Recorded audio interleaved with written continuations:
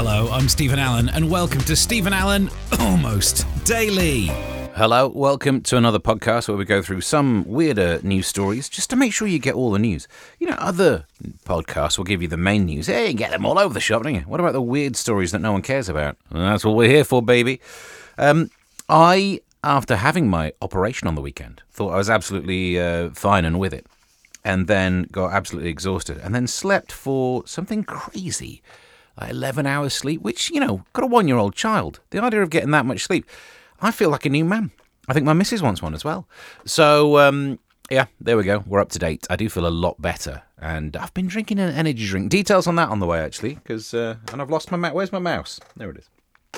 So I'm not exactly with it, but I'm still doing all right. So we did a radio show. We edited it into a podcast. It came out like this.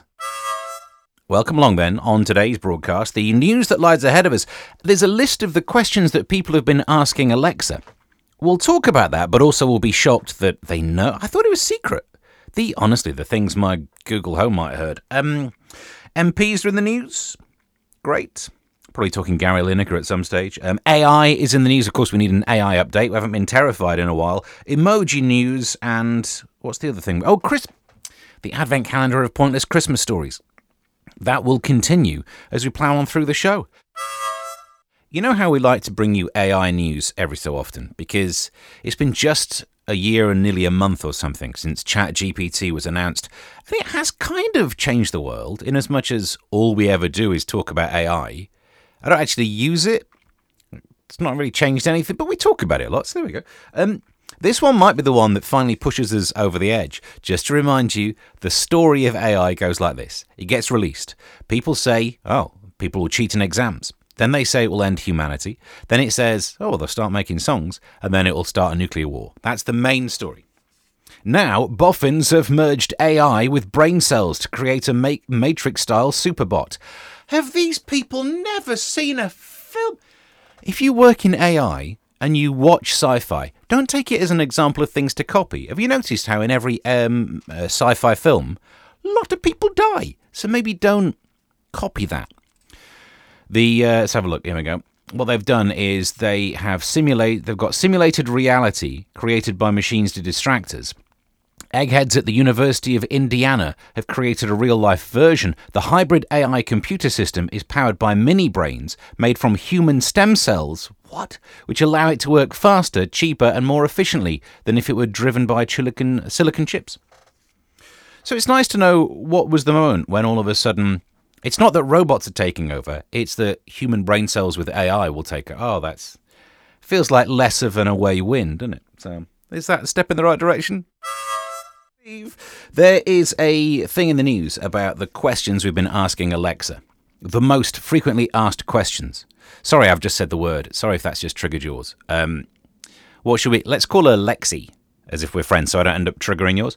The most frequently asked questions of Amazon's Lexi include, how old is King Charles? I wonder who was asking that one. I suppose it's during the coronation, maybe, or like Camilla daren't ask now. I don't know. It's awkward, isn't it? How long is the Oppenheimer movie? Do you know what? That could be the same answer as the one before. It's a long film, isn't it? The tech firm released its 2023 list of the most frequently requested information-y bits from millions. I am surprised that they have access to this. I thought it was secret. Like, I worry that your Lexi might be listening to you, and now it's reporting those questions. I'm very surprised that on the list of most frequently asked question isn't who's the daddy, but let's not explain why I think that. Celebrities made the list as well. How tall is Lionel Messi? What is David Beckham's net worth? I bet we all know who was asking that one. Hi, Lexi, I'm Victoria. What's David Beckham's net? And who is Jennifer Lopez married to? I wouldn't bother asking that. It's not going to make a difference either way. She won't be interested in you. What's the one question you'd like to get answered?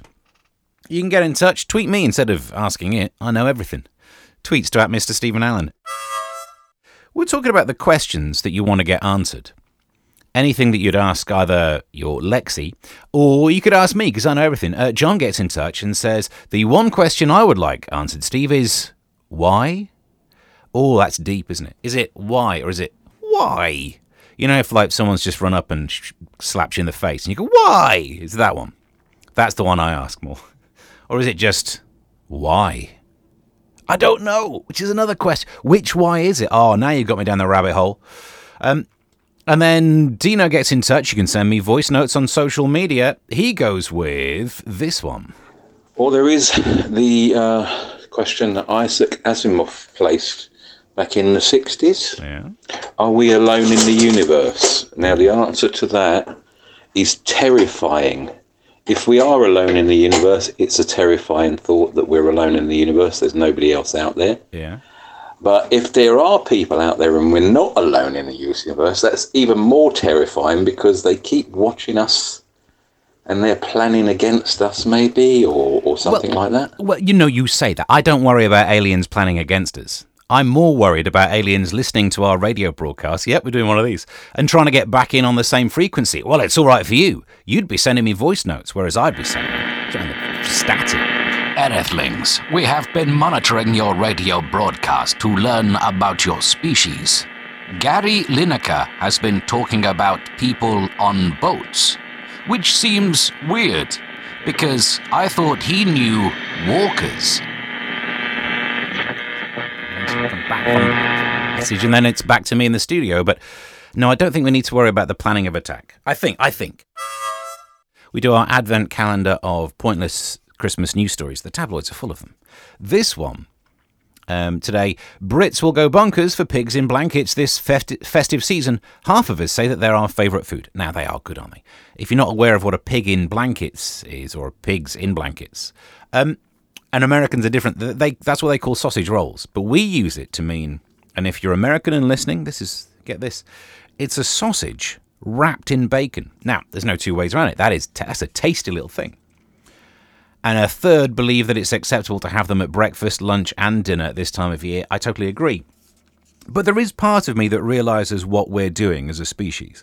If you tell this news story from the point of view of a pig, we are tyrannical overlords. Not only do we eat pigs, but we take a pig and we turn it into a sausage, and then just to mock it, we wrap it in its own meat.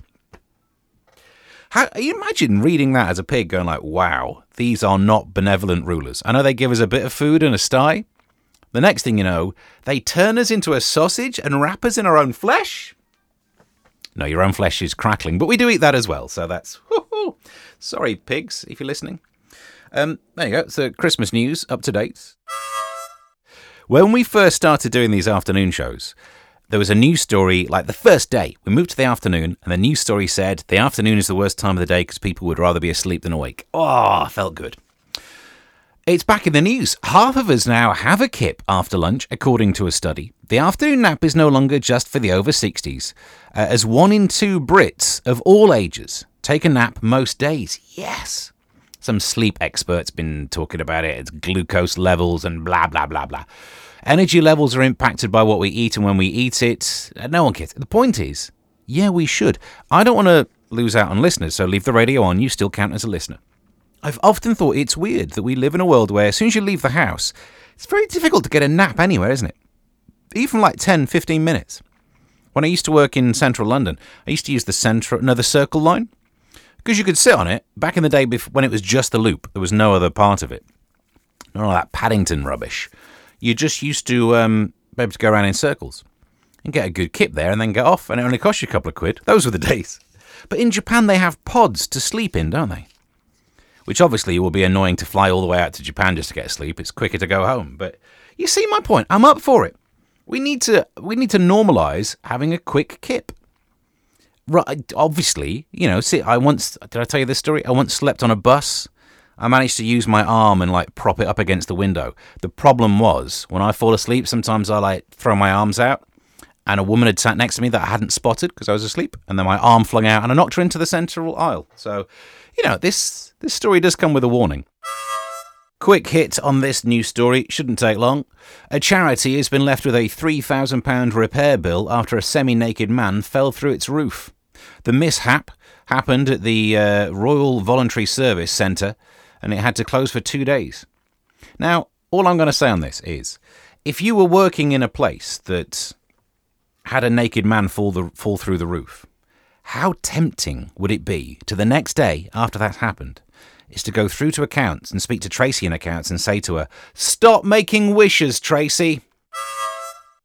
I promise we talk about an MP, and we're not going to do anything about Gary Lineker. No one cares. Rishi Sunak, no one cares.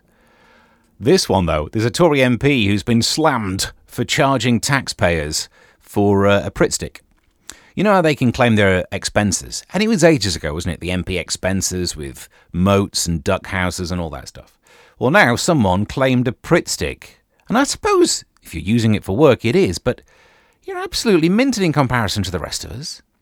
They're earning like 90 grand, and they're thinking, well, I'm not going to pay for this Pritt stick out of my own pocket. What? You got your second homes half paid for. But here's the thing that really bothers me. Do you know how much they claimed for a Pritt stick? £6. Now, I've maybe not bought any glue in a while, but isn't £6 a lot for a Pritt? What size of Pritt stick did you get? Have you got gold Pritt stick? What kind of fancy pants Harrods Pritt stick is this? You want to get yourself over the road to a pound shop. Now, I admit it is annoying going in a pound shop these days because nothing in there seems to cost £1. That's inflation's fault, though, isn't it? And who could you blame that on? We're probably back to the MPs, so in many ways, suck it up, Buttercup. There's one news story that we didn't really get time to get stuck into. Thanks for your messages on the questions and all that lark. Emojis are apparently too biased towards animals and should feature more plants. According to experts, they argue that the number of nature icons should mushroom, to try and raise awareness of conservation. But aren't we meant to also conserve the animals? Feels very much... And also, they're emojis, you bunch of... If we live in a society where the only things we care about are things that have their own emojis, then I will rue the day I ever realised it wasn't a scoop of chocolate ice cream. You know that one? I went through many years thinking, that's nice, they've got a chocolate ice cream emoji that's got a face on it. And then it turns out it's not. So I don't want to conserve that. Put it that way. There you go. Podcast done. The only line that you missed from the radio version is when I was saying that I don't want to conserve poop. I did throw in a line saying that's what the water companies are for. But we missed that because there's a switch that goes between podcast. You don't need to know the teeth. There's a bus or whatever they call it on the mixing desk. It's weird. Thank you very much for listening to today. We've got some interviews coming up soon and also some extra special deals for you as well. So keep subscribed because it's all going well in this podcast world.